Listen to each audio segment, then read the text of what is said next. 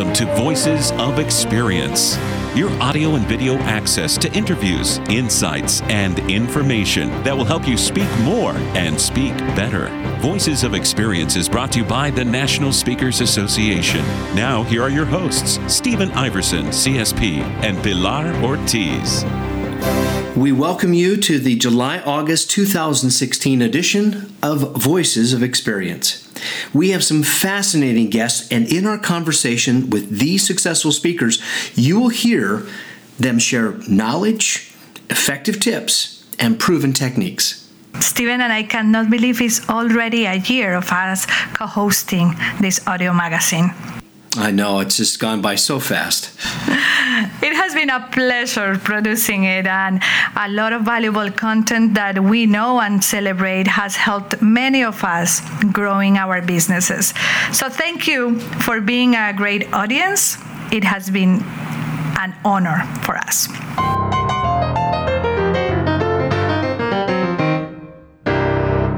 Dr. Michelle May, CSP, retired from her medical practice to share her message of mindful eating through speaking, writing, training, and licensing. And she has licensed over 500 health and wellness professionals and several large organizations to offer Am I Hungry? Mindful Eating program and trainings worldwide.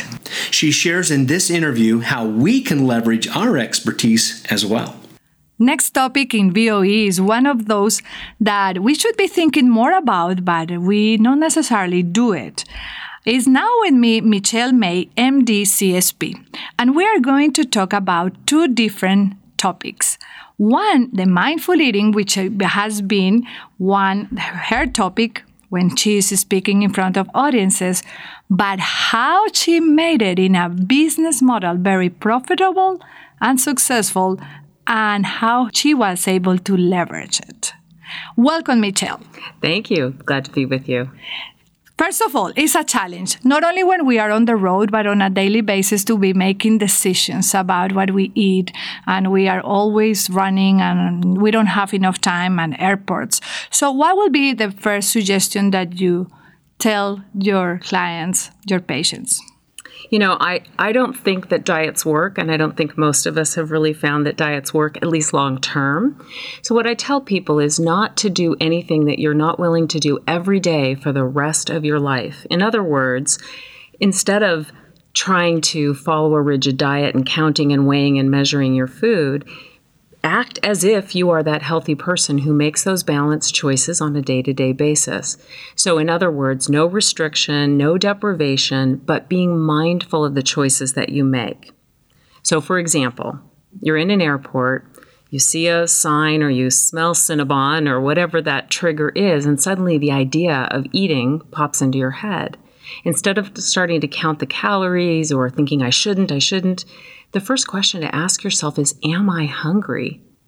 Because that question, am I hungry, helps you recognize whether this is I want to eat or I need to eat. And then you're in a position to make the next decision. What happens if you say, yes, I'm hungry, but you are not really hungry? How do you recognize that? Because this is one of those things that it's easy to say, but not so easy to do. Well, that's why I have an entire business around teaching people I this. was going to go in that in a second. So hunger is a physical set of symptoms. It's not a thought. It's not a craving. It's a true sign, as if your own fuel gauge is letting you know that your body is getting low on energy. If you're not having physical symptoms of hunger, it's probably a trigger or some other craving going on. Very good. So now let's talk about that business. How did you do it? Is something that you develop online and people know? Well, and originally I just was developing workshops. I was practicing medicine. I had a family medicine practice, and on the side, on my half days off, I developed this workshop that was based on teaching people mindful eating skills out of my own personal journey with this and wanting to help my patients. people began to ask me to talk about that and come to conferences and speak about that. And that's how my speaking business started.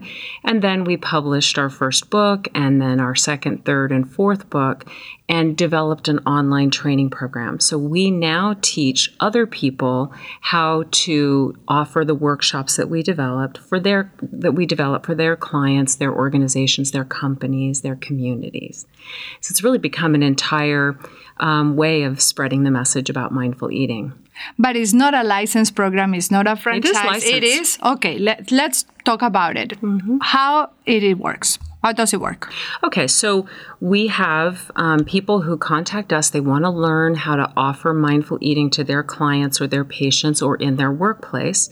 They can come to us for training. We train online, so I don't actually do the training day to day. It's all recorded. We send them the materials. They do a self-paced training program, and they earn a license.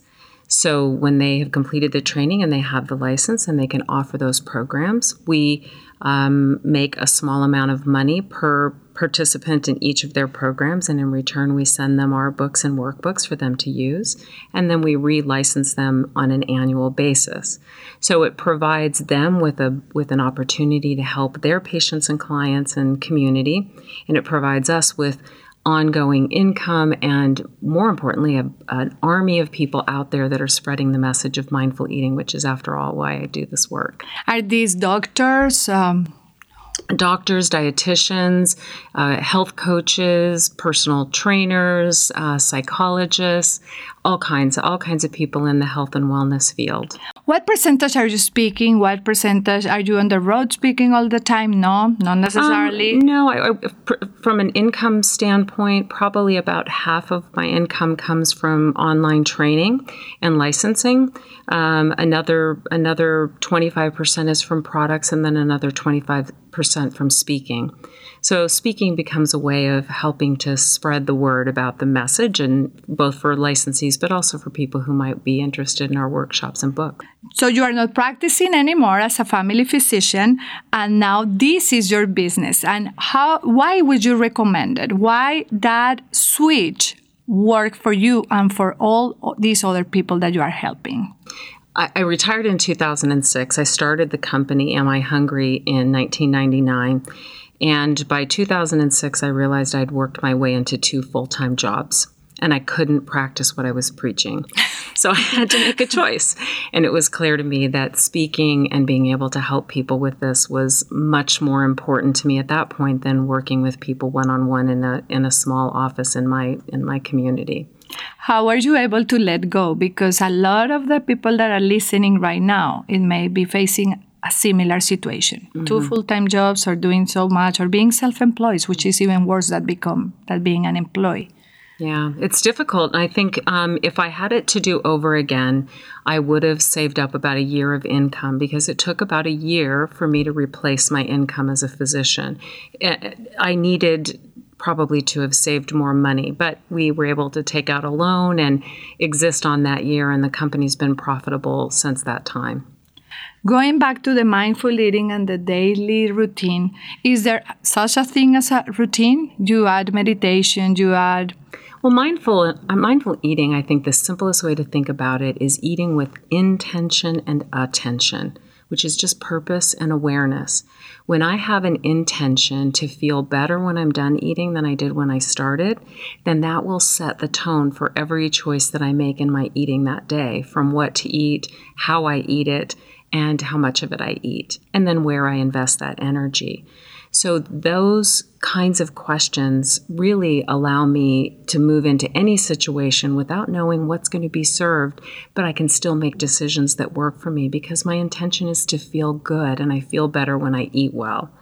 And then eating with attention is just being mindful of the choices that you make. And what I love about this, and where it shows up in my speaking and my work, is that when people learn how to eat more mindfully and eat with intention and attention, they learn how to live with intention and attention. And speaking about our businesses, intention and attention will take us to a different place. Exactly. Thank you, Michelle May, MD, CSP. Thank you very much for sharing this with us today. My pleasure.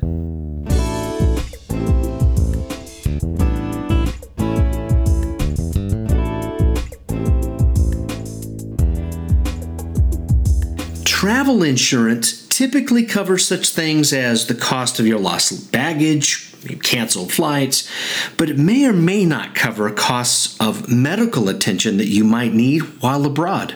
Travel medical insurance covers the cost of various levels of overseas medical treatment. Great opportunity to think about as we listen to what happened to John Palumbo in one of many business trips. Do you have travel medical insurance? Or do you have just travel insurance? That's a question that some of us ask if we are traveling and working overseas, but sometimes we just think the credit card has it. And John Palumbo is here to share with us an experience that now we are laughing about, but in the moment that it happened in 2013, it wasn't funny at all. Thank you for being here and sharing with us about that experience in Morocco. Yes, my pleasure. I was, just to get to the point quickly, I was traveling in Morocco. I was in the city of Marrakesh. I was in the open marketplace, Yamin El Fanad, when someone grabbed my phone and passport. Everyone has asked me, why would you chase somebody in an open marketplace? You don't think about it when they're right in front of you and you feel like you can grab them, but I ran after him, and a moment later I found myself flying through the air, and I was now laying in the streets of Marrakesh, and both shoulders were shattered simultaneously in the fall. I went to the hospital there in Marrakesh. They said, you need surgery. I said, I don't think so here. And I had to ask someone to get my phone and hit the button for my travel medical carrier because my arms were completely gone at that point. And they called, talked to the doctors, and said, we will be bringing you home. And I, from that point forward, understood the value of travel medical insurance and became an expert on it. 5 days later, I did get back into the United States, but they did send a skilled nurse after me. Had to. I had no arms. I couldn't eat, I couldn't feed, I couldn't bathe, I couldn't even shave. And so he came to get me, got me home, and brought me to a hospital back in the United States, which is what I needed. So it's travel medical insurance, not just travel insurance. A lot of us have the travel insurance, but the medical is the key word there, isn't it? The medical is the key word. When you go to buy an airline ticket, a lot of people, it says, do you want to buy this insurance? And sometimes it will be all-inclusive for $30, $40, $50, whatever they're charging. Here's the reality. Most people don't get it. They don't check it. They say, I don't need it, I don't want it, it's an extra fee. Airline tickets are already expensive enough as it is. And so they don't buy that. When in reality, it's probably the best investment you'll ever make, because if you appear, and by the way, you don't have to travel outside of the country. Most travel insurance covers you once you're more than 50 or 100 miles away from your home. So if you're driving or you're, I started to say take a bus, but who takes the bus, right? No, it's the train. Or train, but however you're getting there, once you get more than 100 miles away from home, something happens. It's easy to slip and break a wrist, an arm, a leg, eat some bad food, to get food poisoning. We don't realize it because we figure we're such seasoned travelers. But there I was on the other side of the world, as seasoned of a traveler as you could get, and still had 2 shattered shoulders that had to be replaced medically in the United States. I didn't want to do that in another country. I wanted to do it where I could come back and have warranty work done, where they knew they could take care of me. And I ended up spending 3 months just in a nursing facility for rehab. So travel medical is the important part, and I don't buy it on a trip-by-trip basis. I buy an annual policy, which mine comes through American Express. However, you can get them through a dozen other companies that offer individual, couples, and entire family year-long policies, and I encourage anyone who travels, especially in our group, to get and find out about travel medical insurance to cover them year-round. And you buy yours through American Express, and that made me think about credit cards. Sometimes we think, oh, I do have that insurance through my credit card, but that's not true either. That's not true. A lot of insurance will use this as one of their perks. They'll say, we have travel medical advice. And that's all you're getting. In other words, the ability to call the hotline and find out where there's a local doctor. Since if you're in France, for instance, they'll tell you in English how to find an English-speaking doctor or a hospital to go to. But that's where they draw the line. It does not include what I got, which was a jet home. Had I had an even worse emergency, it would have in a private jet home. This was just first-class tickets back on Delta back to the United States with my escort sitting in first class because he had to feed me also. So 2 first-class tickets immediately back to the United States and all the expenses that were incurred to get there. Travel advice is a big difference than somebody who performs. In this case, my insurance performed. Good. And if you didn't have that, it would have been a totally different story today. It would have been a totally different story and a very expensive trip back home to book tickets in high season. I was in Marrakesh, Morocco during high season. Getting a plane out was even difficult because they were booked. So I am a believer in travel medical insurance. I encourage anyone who's traveling to carry this most important insurance you could ever buy.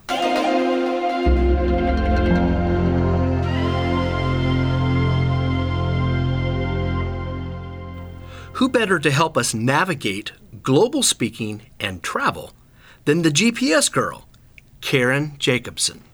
Karen, it is such a delight to have you with us. Thank you. One of the best recognized voices in the world. Yes. Wouldn't you say? Well, I do tell a lot of people where to go and what to do on a daily basis. That's right, because you are the voice of The GPS reason or the girl. GPS girl. That's right. Yes, yeah. My voice is in about 400 million devices and phones around the world. Around the world. Mm-hmm. And that's why we wanted to talk to you, because we really wanted to figure out how can we, as members of NSA, become better speakers in a global market. What ideas do you have that might help us begin that process? I think the first part is that we are not only talking about getting on a plane and traveling to another country and speaking to a global group.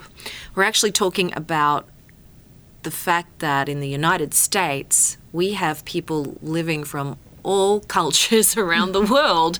So anytime we are in front of a group, having a global mindset is important. And to remember that the backgrounds people come from, the countries people come from, are from everywhere. So being able to honor every background, every culture, and speak, really speak to everybody as one, that's a challenge. Mm-hmm. And starts with that purpose, because it is, as you said, a mindset. In your case specifically, when you travel, you have to think differently, because it takes a lot of energy, right? It takes a lot of energy. So let's start with you, with Okay. ourselves as a person. Well, I think that it can seem like a really great idea to travel to other countries to speak. And if you are listening to this and you want to be able to speak in other countries, take a look at the reason why and what's driving that. And sometimes we might think it'd be great to have we love to travel, to have our travel covered, to actually go to other places and see the world. And that's fine. But to really take a look at beyond that, what our purpose is, because it's not a simple, I don't think it's a simple necessarily transition, because when we travel to other countries, it takes, Australia, for example, it's a 24-hour door-to-door trip from where I live in New York to Australia, and then to book an event where you then arrive, you speak the next day, and to travel back, it's extremely wearing on the body. It is, it's not that healthy to be traveling in such an extreme way. Now, a shorter hop to South America, to Canada, obviously, to Europe from the East Coast is not as wearing, but we still have to keep our wits about us in a different way.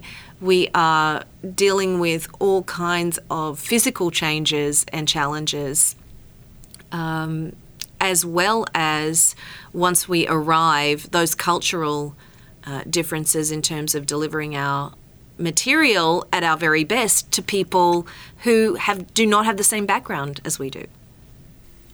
So a global mindset is not just about keeping in mind the audience and the very different people that we're going to be speaking to and their cultures.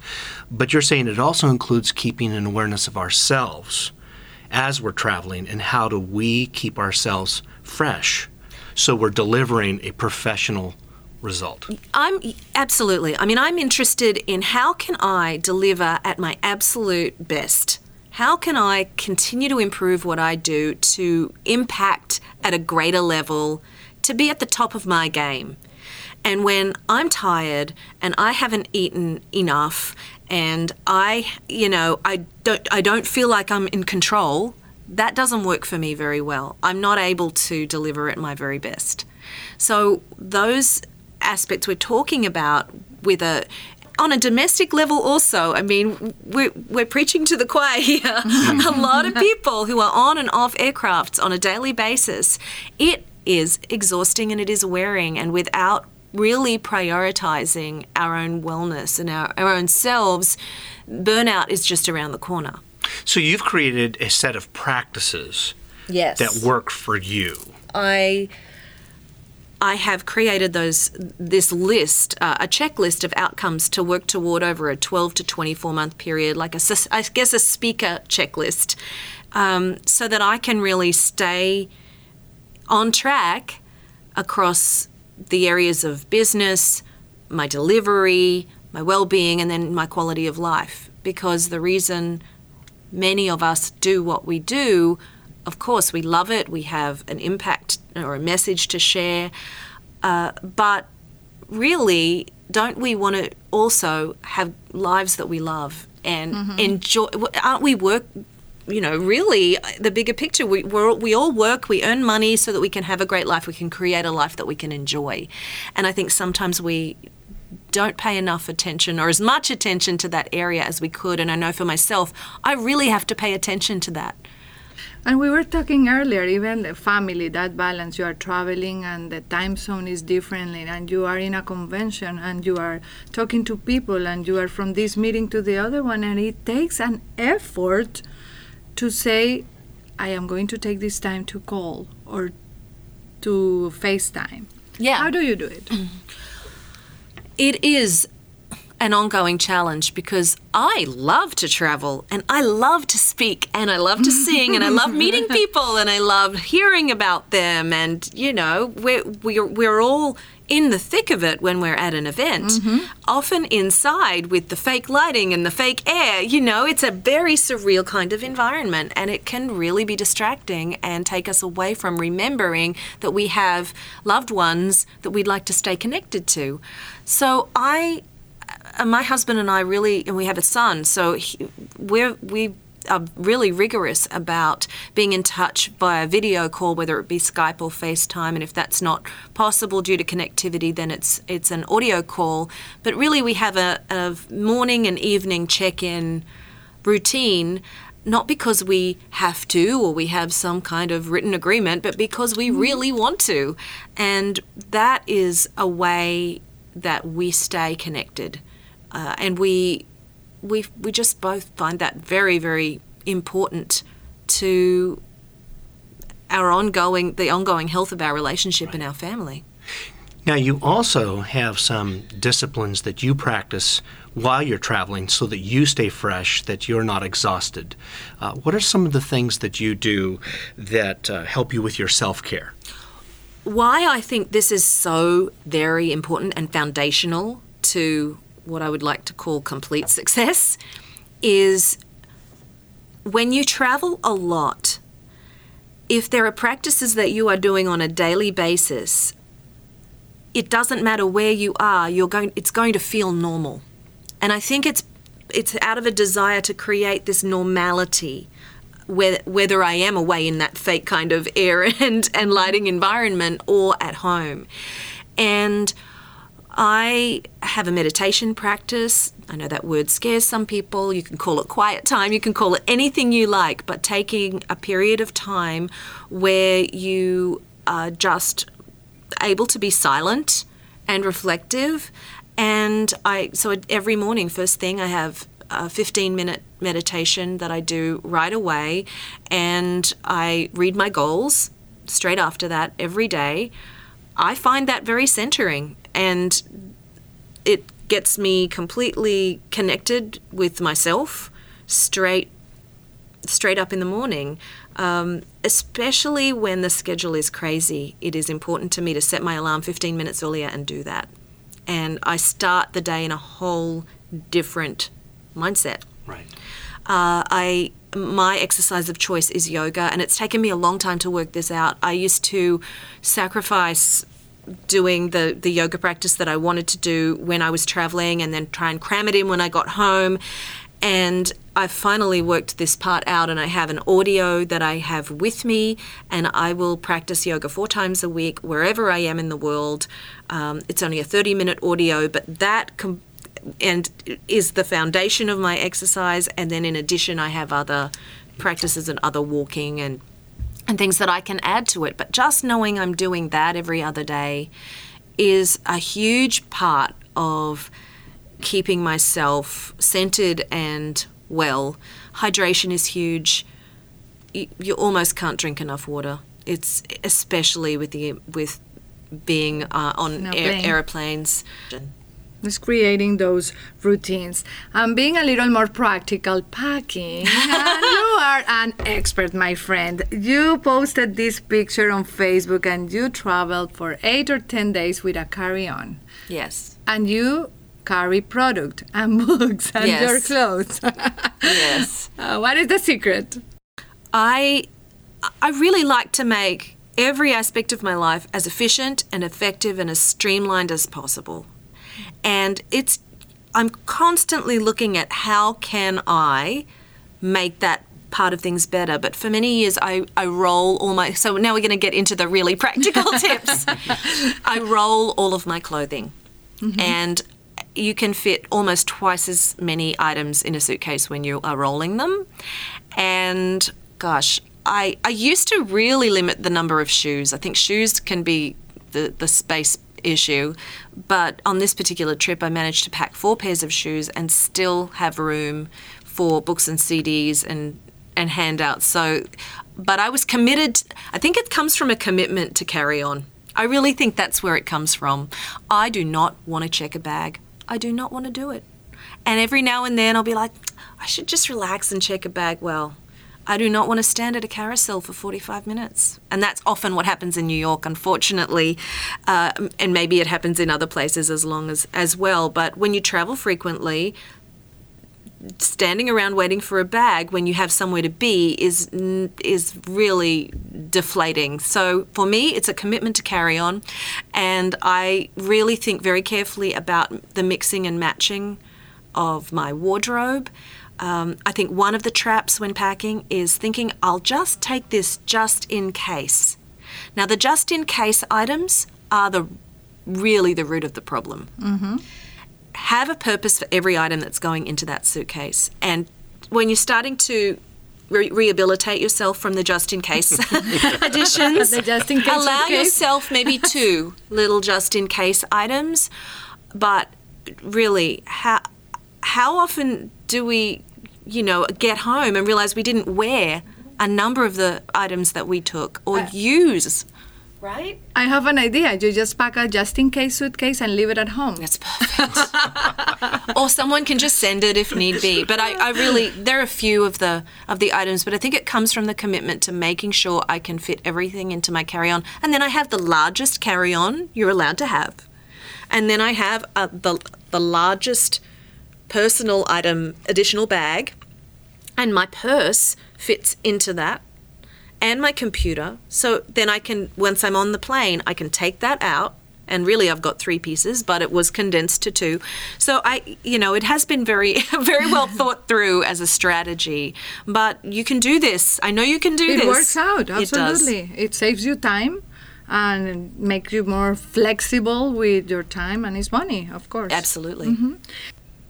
Thank you, Karen. It has been a pleasure, and we will see you in an airport, some place, some city, in some country. Where you will have reached your destination.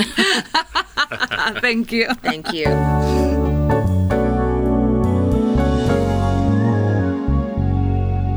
Have you ever had one of those moments when you were on stage giving a presentation and suddenly realized you're not making the connection?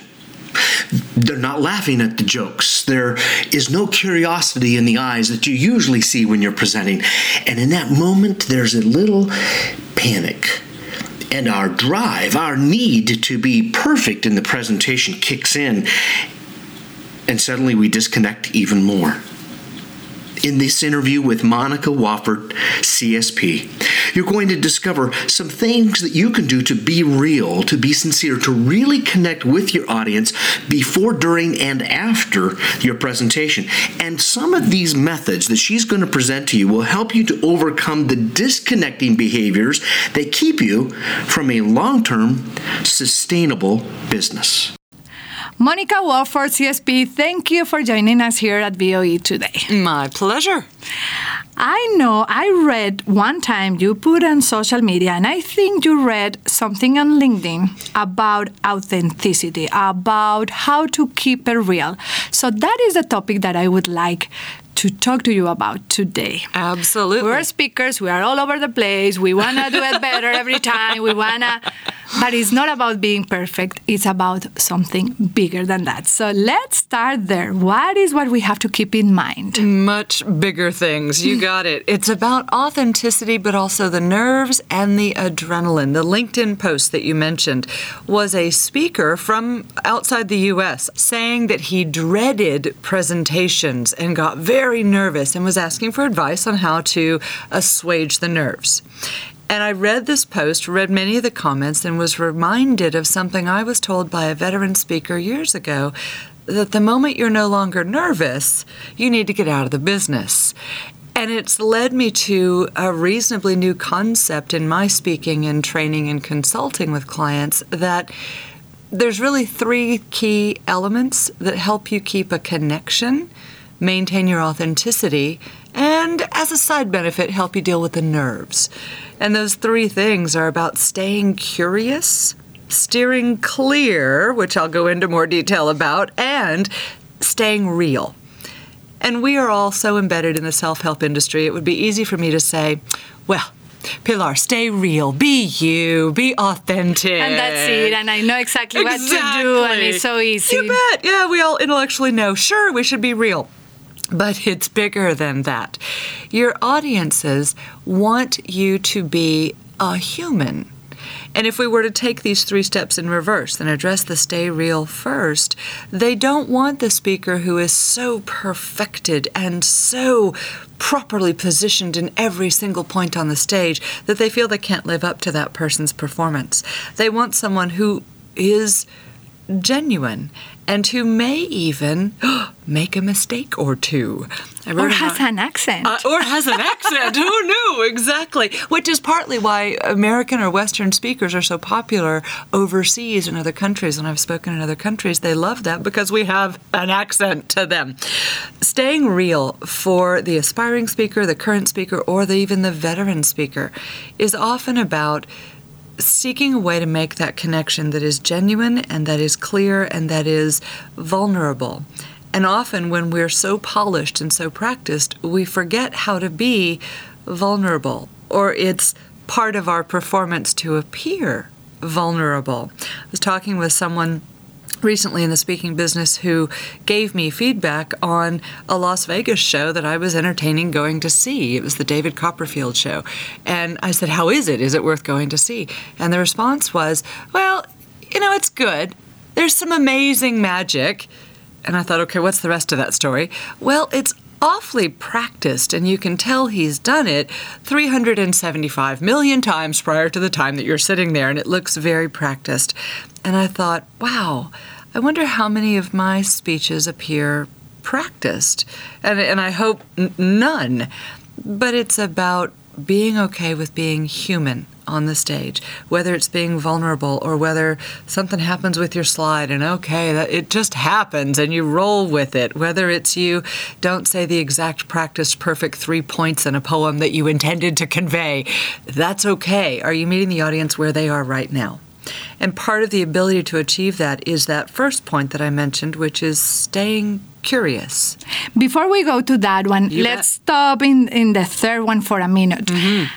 You have to practice to be natural sometimes. The challenge is not to show it, right? Because a lot of times it's like, who is this person? And if you are talking about nerves and how do you deal with that, you have to know yourself. And You have to be comfortable with yourself, I think, and dare I say, you have to like yourself. And this is where we get into confidence and self-esteem. And if you're practicing being yourself, you inevitably end up not being authentic. It's something quite natural to just be yourself. The barrier we find is most people are concerned that others may not like what's natural. So in that, you create a lot of stress and a lot of tension, a lot of bravado, and you end up covering up who you are, and people see something that's not authentic. The more practice you have on stage, the more practice you have in speaking, the more you're doing what you're best at, the more likely it is you're going to have that sense of comfort. You're going to do away with the barriers and the bravado and, dare I say, the BS. It's not going to come about. You won't have a need to be practicing. You'll just be sharing part of who you are. And understanding what audiences respond best to that is mixed into that need to be curious, or that recommendation that I have to be curious. Always seeking to understand more about your audience. And that then gives them interest, usually, in understanding more about you. When you're interested in where they are, what they need, what makes them tick, what's their way of learning, what's the best way to reach them with this message, rather than you just giving your speech, no matter who they are, then they feel compelled, usually, to learn more about you because you've taken the time to want to learn more about them. how do you do that? If we can share some of the specifics, especially you have spoken in 26 countries, it's different cultures, but it's not only about the culture. Every single audience is different. So how do you do that? Treat every single audience as different. Yeah.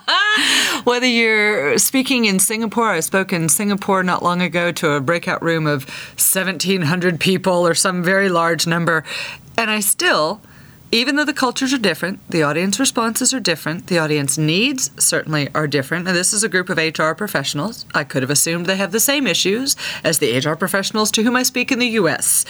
But I asked a number of questions before, during, and after. And I spoke individually to audience members, which in a room of 1,700 people is a feat, to be sure. But when you ask about specifics, it's those needs analysis questions we all ask, or we have people in our offices ask. What do they need to do different as a result of this speech? What do you want them to do with the information? What takeaways do you want them to have? What are the barriers they're currently facing that you want me to address in this presentation? Whatever one's needs analysis questions are, or pre-event questionnaire questions. But then in the audience, when speaking, making as much one-on-one eye contact as possible. Whether that's you do that from a stage, which is where you're most comfortable, or you get off the stage and walk around, which is controversial. Some do, some don't. It's about understanding your audience to such a degree that you know where they need to stretch, where they need to grow, and where they would prefer that you not venture into, say, uncharted waters. Oftentimes I will leave the stage and I'll walk in and among the audience if it's 1,000 people or less usually, and depending on the setup of the room and all those dynamics. And that allows me to connect with them, but also to understand at a very different level how they're responding to what I'm saying. And allowing myself to be absolutely focused on that audience right then and there. Being present. Very present. Thinking, as we all do, in my head, okay, what did I just say? What am I saying right now? What am I about to say? Which is the conversation that goes on in all of our heads as we're speaking. And simultaneously looking at Susie or Bobby or Frank or Bill, and I try to get as many names in the room as I can and use them, looking at the reactions on their face, looking at, are they tracking with me? Is the head nodding? Are they looking back at me, or are they trying desperately not to make eye contact with me because they don't get it or they're not interested? And that, you hope, is not the response. But when you speak of specifics, as a speaker, if we can stay curious, always wanting to know more about our audience, always wanting to know more about what they need, what they want, what they like, whether that's before, during, or after the presentation, there are a number of ways to get at that information. The challenge I find is many people don't maintain their curiosity, they work more on their confidence. And the controversy or the contradiction here is that the more curious you are, the more it will build your confidence because you know more about your audience. You're not walking in blind. And you know more about yourself, too. That tends to be a nice side benefit. And why not? Absolutely. And wrapped around all of this, when you're dealing with nerves and confidence, and new speakers ask me this question a lot, how do I get over that? Well, you don't want to get over that. You want to maintain that. It's about channeling that energy and that nerves and that adrenaline. If you dread it, then the reality is you might be in the wrong business. If you see it as a challenge and look forward to that charge, that adrenaline, and you channel that to stay curious about your audience, and you continue to focus on still being who you are and real, then the third element is steering clear of a lot of these, as my friend Jessica Pettit calls, sparkly chickens. Distractions. Whether we call them, squirrel or chicken or ooh, look, a rabbit or hey, I want some cake or wow, a banana. However we describe that, there are so many distractions in this business that we can get off track and sabotage ourselves because you are at your best when you're doing what you're best at. So this distraction of, well, maybe I should start a coaching practice. Well, if you really don't like coaching, then why are you doing that? Well, because someone told me I should. Well, that's a distraction. Maybe I should start speaking on how to basket weave while underwater from a deep sea fishing boat. Come on. If that's not what you're best at, yet revenue's down, you're trying to reach out to do other things. Well, you're never going to be as good at what you're not best at, no matter how much you practice. So part of staying authentic is staying true to what you're best at and finding the audience members that resonate with that and finding the audience members who would find that valuable. And that's, I think, a key evaluation piece that many times we as speakers will forsake for the sparkly chicken. What's the newest, latest, greatest topic? What's the newest, latest, greatest delivery method? What's the newest, latest, greatest social media channel that I should be jumping on and connect to my phone and my desktop and my laptop and follow in complete enthusiasm? Well, if that's a sparkly chicken taking you away from what you do best at, then you'll watch the trends of your business decline or change in ways you may not be pleased with. And that's not the staying curious that we are talking about. It's not trying it at all. No. Not at the same time. Not at the same time. You can try different things in different parts of your career, and timing is important. But if you are consistently staying curious, steering clear of those distractions, and staying real, truly real, then what you'll find is you have a long-term, sustainable business that continues to attract and evoke raving fans that want to pay you to be more connected to you more often. So this has been wonderful. Thank you for sharing this. Monica Wofford, a pleasure to have you here. My pleasure. Thank you, and stay authentic.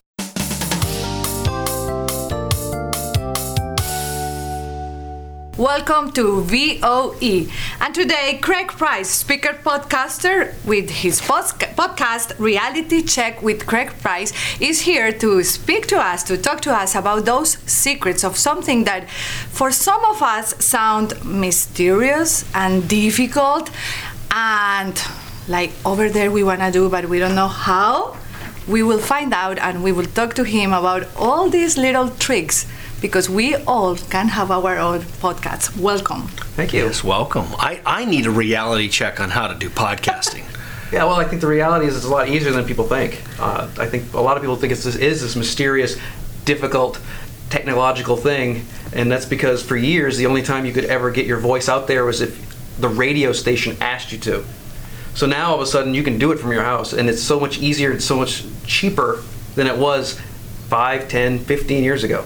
Let's start to talk a little bit about what do you need, where to start, equipment. We always see those pictures of people that are doing podcasts and they have everything and microphones and. Well, sure. Do you need all that? No, of course not. But it's like when you see pictures of cars, nobody posts their 2001 Toyota Corolla that's got 60,000 miles on it that they've never used, but they always post the Maseratis, the Ferraris, the cool-looking cars. The ones at the dealership that they don't own. The ones they rent or lease. Okay, yes. Yeah, not the ones they own. And so when you see a lot of podcasting pictures, it's a lot of boom mics with swing arms and huge boards and all these people with microphones, and it can be that difficult if you want to be. Some people are perfectionists and they really want a top-notch broadcast quality podcast, but you can do it as simple as a smartphone and earbuds. I know several people who actually use their voice memo on their iPhones and their earbuds, because that microphone is actually quite good. And they record it, because now do they do major interviews over a long period of time? No. They do short, maybe 5-10 minute podcasts and then post it up. But it can be as difficult or as easy as you want it to be. Mm-hmm. And USB microphone is important if you are going to interview someone. That's because it's easy. You just plug it into your laptop, and everybody's got a USB port. And then you plug that in, and if any software that will record. And there's a lot of free ones. I know on Mac they have GarageBand, they have Audacity for Windows. These are free, so you're not even paying for software. I use a very old version of Adobe Audition from 2004. And it worked for you? It works for me great, because I learned how to use it. It does exactly what I need it to do, and it's visual for me, because it's very timeline oriented. So I can just plop in my wave files and I can see it, and it makes sense. I can just adjust it, and so for me it works. So for somebody else, GarageBand works. It's a mystery to me when I see people use GarageBand, but I don't need that. So it's whatever is comfortable you're already using. What kind of recordings should we be looking to do? And well, there's so many different formats. It's really, I try to find things that will work with my schedule. We're both busy speakers. We're all busy speakers. Mm-hmm. And so to do something on a regular basis, like every day, every Tuesday at 11 a.m. is not possible for me, because I don't know where I'm going to be week to week, Tuesday at 11 a.m. So certain podcasting distribution chains are set up that way. You have to be somewhere at a certain time. I like to record a bunch of podcasts in a day. I've got 5 scheduled for today that I'll have, and that'll give me a month and a half worth of podcasts, because I'll release them on a weekly basis. I stockpile them. I try to make sure the content is evergreen, which means it's available whatever they listen to. It works at any moment. Yeah. Now, I will have current event topics that I know that will only be useful for a couple weeks because of the event that's going on or the issue at hand. But overall, I try to keep it so someone 3 years later, they can download my conversation with you and they go, oh, that still is relevant today. And you mentioned that you travel a lot. You cannot be there every day at this time, but it's important to be consistent. Oh, absolutely. The release date. The release. And the release time has to be consistent. Think about it as, I always say it's like Netflix and network television. When they find you, the first time they hear your podcast and they see that you have a back catalog, they'll download it and binge listen to you for, how many episodes you have. But once they catch up, now it's turned into network television again, and now you have to be somewhere at a certain time or they will lose interest, because every day, every Tuesday, 7 a.m., I have that podcast. Now, you've chosen that time specifically for your audience, is that right? Yeah, I picked Tuesdays because on Mondays, a lot of us are busy. Mm-hmm. We get into the office, we got work to do, and we're catching up on all the stuff we did over the weekend. But Tuesday, now you've gotten past your emails, you've got your week set up, now I can download, and I do it at 7 a.m. kind of for the commuter crowd. I know a lot of people listen to their podcasts on the way to work, and so I do a 30-minute-ish podcast, because the average commute is 26 minutes. So I do it for about 30 minutes. Sometimes they're an hour, which means they can listen to half of it, and then on the way home they can listen to the other half. So it's not weird where they're only listening to 75% and then they got to listen to the last 5 minutes on another time. Mm-hmm. But I do it every Tuesday, 7 a.m., so people can kind of load it up, head to work, and they can listen to it when they have time, which most people do in the car. And Craig speaks about leadership, and this is not his topic. It's not like you speak about technology. But you use it when you speak in associations. You use the podcast and the interviews ahead of time. What is the process that you are using in order to leverage that? When I get booked, I do a lot of keynotes for associations. So what I'll do is about 6 weeks before, I'll look at the roster of breakout speakers, not keynoters, because keynoters get everybody's attention. Breakouts, we've done breakouts. We all have to, especially here at NSA, we're starving for people to come to our session. Where there's people cutthroat. Mine is good. It can get pretty nasty. It's like, come to me. People actually standing outside of other people's doors, shoving them towards you. But with breakouts, because they don't get everybody's attention, if there's 3 breakouts, 66% of the audience is not going to see them. I like to focus on something that would work not only for the association, but for my listenership. I find something interesting that I think is good, and I will highlight that speaker. I'll bring them on, I'll interview them about 6 weeks before, and then I'll package that podcast, release it, and send it directly to the meeting planner, who now has a polished, professional marketing piece that they didn't have to work 1 second on. That's the key part. And they don't know you're going to do this. Well, the ones that rehire me now have an idea. But whenever I do it with a new one, they're always surprised, and pleasantly, because like I said, they didn't have to do any work for something that to them is something that is involved and it's very intensive. It may be time intensive, and it's more the interview and the time to take the interview. Mm-hmm. So they're excited about it, and they send it out to their folks. People listen to it, and they get excited about not only the person that I'm interviewing, but all of a sudden, hey, that Craig guy sounds like he knows what he's talking about. But I don't. But I can't wait to see him and the breakout. You are giving, you are helping them promoting. I'm giving it added value without being promotional to myself. But it takes time also, because you mentioned something before the interview that some people do 7 podcasts and then they just don't do anymore because they don't work. It's called pod fading. It's a widely known and issue that every podcaster goes through at some point. But statistically, 50% of all podcasts end after 7 episodes. At 7, a lot of them quit because the numbers aren't there. Mm-hmm. I always tell speakers especially, if you don't have a platform, podcasting won't give you a platform. But if you have a platform, you can definitely grow it much better with a podcast. This interview with Craig Price about podcasting is available in its entirety on video. I want to encourage you to take some time to get a little bit more insights and some of the bonuses that Craig shared with us during our taping.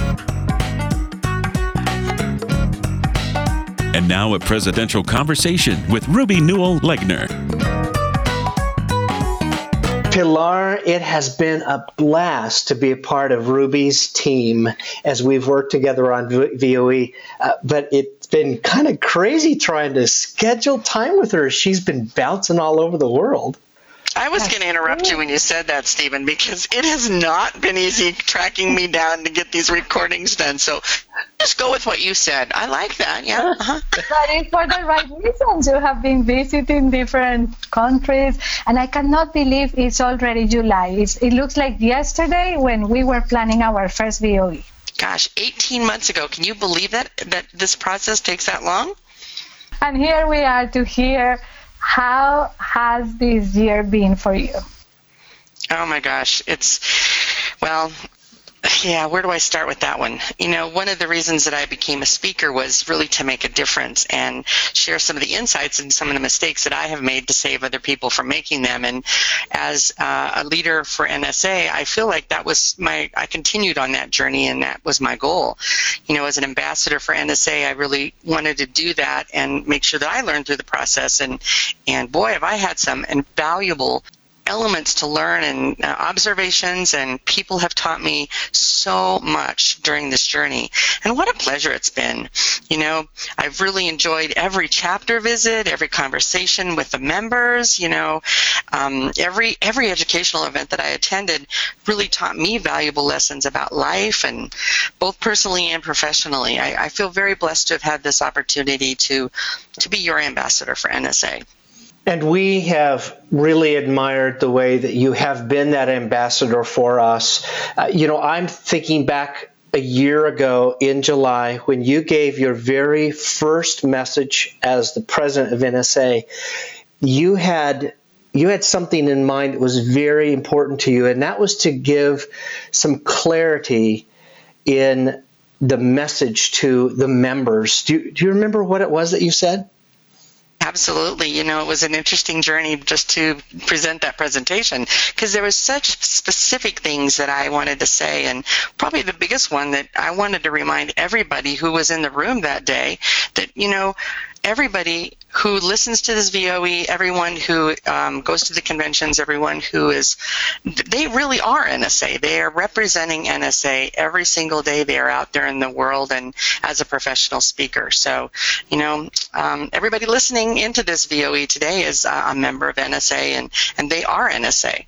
They may not all be members, but certainly by listening to this around the world and getting to meet with us and attend the meetings and benefit from Speaker Magazine and from all the wonderful educational programs that we do have, it really is all about, you know, being part of a bigger community. You know, some of the listeners who are listening today never get to attend the meetings, but they may attend their own local, country association if they do have one. And that's really exciting, too, to know that I got to visit them, learn about their associations, and gosh, those lessons have been so powerful. And truly, NSA is loved around the world, and we really do support all of the different international things that are going on and all the associations that help spread that love and that make that bigger pie for Cabot, you know. It really does all fit together very nicely. You know, during my last recording here, what I really wanted to do is thank all the people that are truly behind the scenes that we don't really see that often. There's been so many volunteers that really made our educational programs great. Pilar and Stephen, you've done a great job with VOE and helping get us a variety of information and doing it in a fun conversational way so that we can learn and pop that CD in the car or listen to the app and really makes a big difference. Also, there's so many people that are at headquarters and NSA headquarters, Tempe, Arizona, that are behind the scenes working for all the things that we represent and creating a really great association that builds that community every single day. You know, finally, as a closing remark, what I really wanted to remind everybody is that, you know, you get out of NSA what you put into it. And that was a very valuable lesson that I learned early on as a volunteer and, you know, eventually became a board member and, you know, for my local chapter and continue to be involved however I can there. And then, you know, step forward with the opportunity to be on the board for NSA.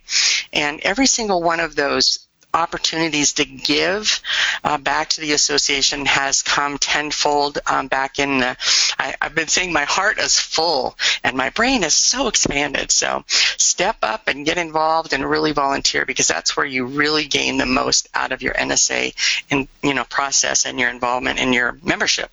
Hey, and we're going to be in Phoenix before you know it. July 23rd through 26th, we're going to commence on Influence 2016, and I hope to see everybody there. It's going to be a great event.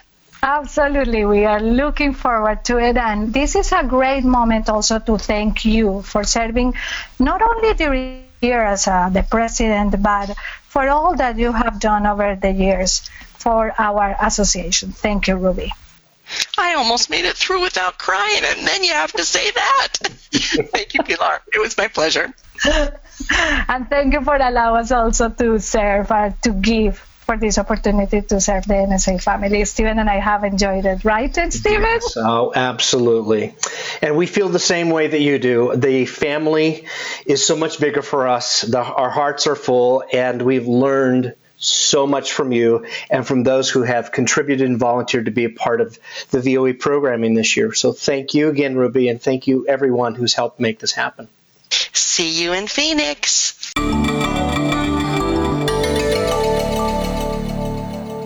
Welcome to the last edition of Two Sides of the Same Coin. It's been an interesting year for me, and I want to thank Stephen and Pilar for inviting me to host the segment. I had fun finding topics that speakers disagree on, and amazingly enough, I had trouble every month deciding which side of the coin I'd land on myself. So to add a little twist this time, I didn't tell the two speakers who's representing the other side, but rather just asked him to take a stand. It proves to be very interesting, so let's get to it. The final topic is, do you believe that a speaker's primary focus should be on marketing and selling? First up to share his thoughts is Dave Avron, known as the Visibility Coach. He is a marketing guide to the core with several books on the topic to his credit, including his brand new one called Visibility Marketing, the no-holds-barred truth about what it takes to grab attention, build your brand, and win new business. Welcome, David. There's a great saying that says doing business without promotion is like winking at somebody in the dark. You know what you're doing, but nobody else does. Listen, if you are a professional speaker, you get paid to speak. This is a business. You have to treat it like a business. And like any business, you have to market, you have to sell, you have to increase your visibility. Now, I'm not suggesting this is in lieu of talent or that talent is unimportant or great storytelling or great sellable value proposition and return on investment. It's all very important. But I hear people all the time say at the end of the day, it's about quality. And I disagree wholeheartedly. At the beginning of the day, it's about quality. You have to be good to make it in this business. But I also know, and you know, people who are very good at this, who are starving. Most people in our business starve because they don't have a process in place to market and sell their business on a consistent basis. They believe the lie that says, follow your passion. It's about your passion and your story. If you have something burning inside of you, I'm not saying it's in lieu of passion. I'm saying passion gets you up in the morning. Passion gives you the energy to do what you do, but you make a living. You feed your children. You pay your mortgage through business and gigs. We love it when people come up to us and they hand us and say, do you have a card? Oh my gosh, that was so great. Yeah, that's a gift. That's because you did a good job. But to do this on a consistent basis, our sales cycle is 8 to 18 months out. We are selling all the time. We're sending brochures. We're doing 30 pitches a week in our office. We're sending books. I'm not famous, but my visibility is increasing exponentially because we do outward bound sales and marketing. My job is to knock it out of the park on the platform. But for my team, and what I did for 10 years on my own before I had a team, was to sell and market what I have. So yes, I do believe a speaker's primary focus should be on marketing and selling. Next up to share his side of the coin is Joe Calloway, CSP, CPAE. Joe helps business leaders, owners, and entrepreneurs make great companies even better. He's the author of 6 books, and although Joe has been inducted into the Speakers Hall of Fame, he doesn't do traditional speeches. Instead, Joe actively engages people in highly interactive keynotes that challenge assumptions and create new ways of thinking. Welcome, Joe. The key word here is primary, and that's all I take issue with. Should a speaker do marketing and selling? Sure, of course. But should marketing and selling be your primary focus? No. And not just no, absolutely no. I shake my head when I hear a speaker say, Joe, my speech is great. I don't need to make my speech better. I just need to sell my speech. Okay, your speech is great, but when people hear it, it doesn't sell more speeches. What? That's about as big a disconnect as you can have. Listen, the quality of the speech is what sells the next speeches. Over 20 years ago at NSA, a great legendary speaker that most of you listening to this will not remember or never have even heard of, Bob Murphy. Some of you remember Bob. Bob said to me, Joe, you know, I go give my speech. I try to make each one a little better than the last, and people just find me. I don't even have a business card. I just tell everybody I'm in Natchitoches, Texas, and they seem to find me. Now, I don't know if you can get away with that in this day and age, but I do know this. If you're good enough, the people in your audiences will burn up the internet talking about you, and you'll be a client magnet. Now, I devote part of every single week to marketing, probably about 10% of my time and attention. The other 90% is absolutely laser beam focused on what gets me work, grows my business, and keeps me in business, which is knocking the socks off the next audience. I mean, dude, if there's 500 people in your next audience, that's 500 sales calls you're making when you do your speech. That is your marketing. So, no, marketing and selling should absolutely not be the focus of your attention, time, or energy. And that's a wrap. I'm Lori Guest. Thanks for listening. This is Voices of Experience announcer Sam Newton. It's time to wrap up this edition with VO We. Now your hosts, Stephen Iverson, CSP, and Pilar Ortiz. This is our farewell edition. I cannot believe this experience, co-hosting Voices of Experience. It's now coming to an end. I agree, Stephen. The fastest year ever for us. It seems like yesterday when I shared with you and with our listeners in September how taking this opportunity was a personal challenge for me. You can listen to that part on the September edition, and I had to overcome some fears to do it. I am very grateful I said yes, because producing this audio magazine has been not only an opportunity but an honor and a learning experience. Besides that, meeting you, Stephen, and working with you has been also fun. It has been fun, and I do remember that very first time we met, less than 24 hours before we began the recording of some of the interviews that have just been so outstanding this year. And I remember saying to you, I don't know if you remember it, but I remember saying to you that maybe by the time we finished, I would be able to speak a little Spanish because I didn't know how to then. I remember that. I remember perfectly. Yes, you wanted to learn some words, and I know you have. Yes, that was one of those goals. Yes. It was one of my goals, and I approached it with a little fear and trembling as well. But Pilar, I do have something I want to tell you.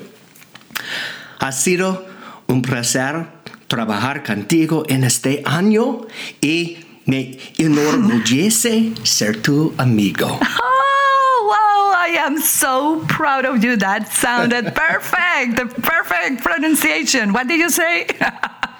In English, I understood perfectly, but let's translate it for our listeners. You want me to translate it? Okay, well, let me see if I got this right. Pilar, it's been a pleasure to partner with you this year and an honor to call you my friend. Oh, perfect. Thank you. Thank you. Likewise. And we are very thankful we had this opportunity to spend a whole year with you, our listeners, our colleagues, our friends.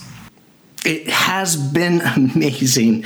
We want to thank you for listening and for making us a part of your monthly routine and for checking out those videos that we were able to create for you as well.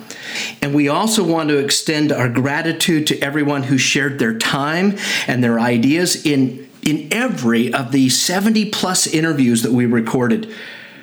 Also want to say thank you to Lori Guest for her segment, Two Sides of the Same Coin. What a fabulous approach of looking at our business from different perspectives. It's been truly so much fun to listen to that. Yes.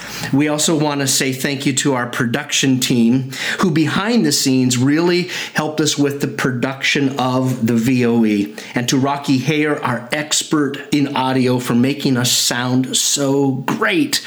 And Pilar, now we get the opportunity to pass the microphone on to the fabulous, outstanding Kate Delaney, who's going to be the new VOE host for 2016-17. And she's already preparing a lot of interviews and surprises, and she will bring her personality and her energy. So we wish you, Kate, the best.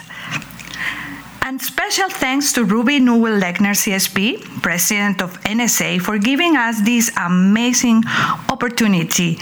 To the NSA headquarters wonderful team for always being there for us. And of course, to our own chapters for their support and their ideas, the Kansas City chapter and the Central Florida chapter. Yeah, our chapters have been very supportive and helpful and very gracious in understanding that our work for the VOE needed to take some priority over some local things, and yet they've just been there to carry us through. And I think it might be very good for us, Pilar, to say thank you to two other people who have been behind the scenes and probably heard more of VOE than anybody else, and that would be our spouses. So I want to say thanks to your husband, Bruce. Because he's been so supportive. That's so true. And thank you to Brandy, your wife, because I'm sure they have been learning a lot by listening to us. And of course, at the time, very, very nice. Well, through this year, we have heard so many tips and techniques, literally practical things that we could do right away. We've heard different ways of growing the business and becoming better in what we do. And more importantly, we've heard over and over again the value of building relationships, meeting people that get what we do, friends who have become friends for life. And that is priceless. That is what NSA is all about.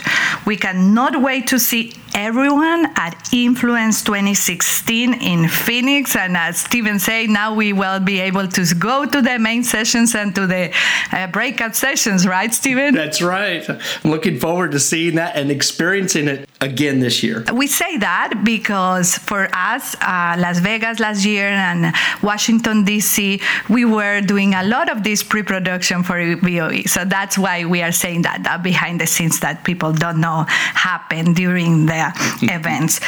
So we hope to see everyone there. Do whatever you have to do in order to be there. To everyone, hasta pronto y muchas gracias por todo. Gracias and thank you. This podcast is a part of the C-Suite Radio Network. For more top business podcasts, visit c-suiteradio.com.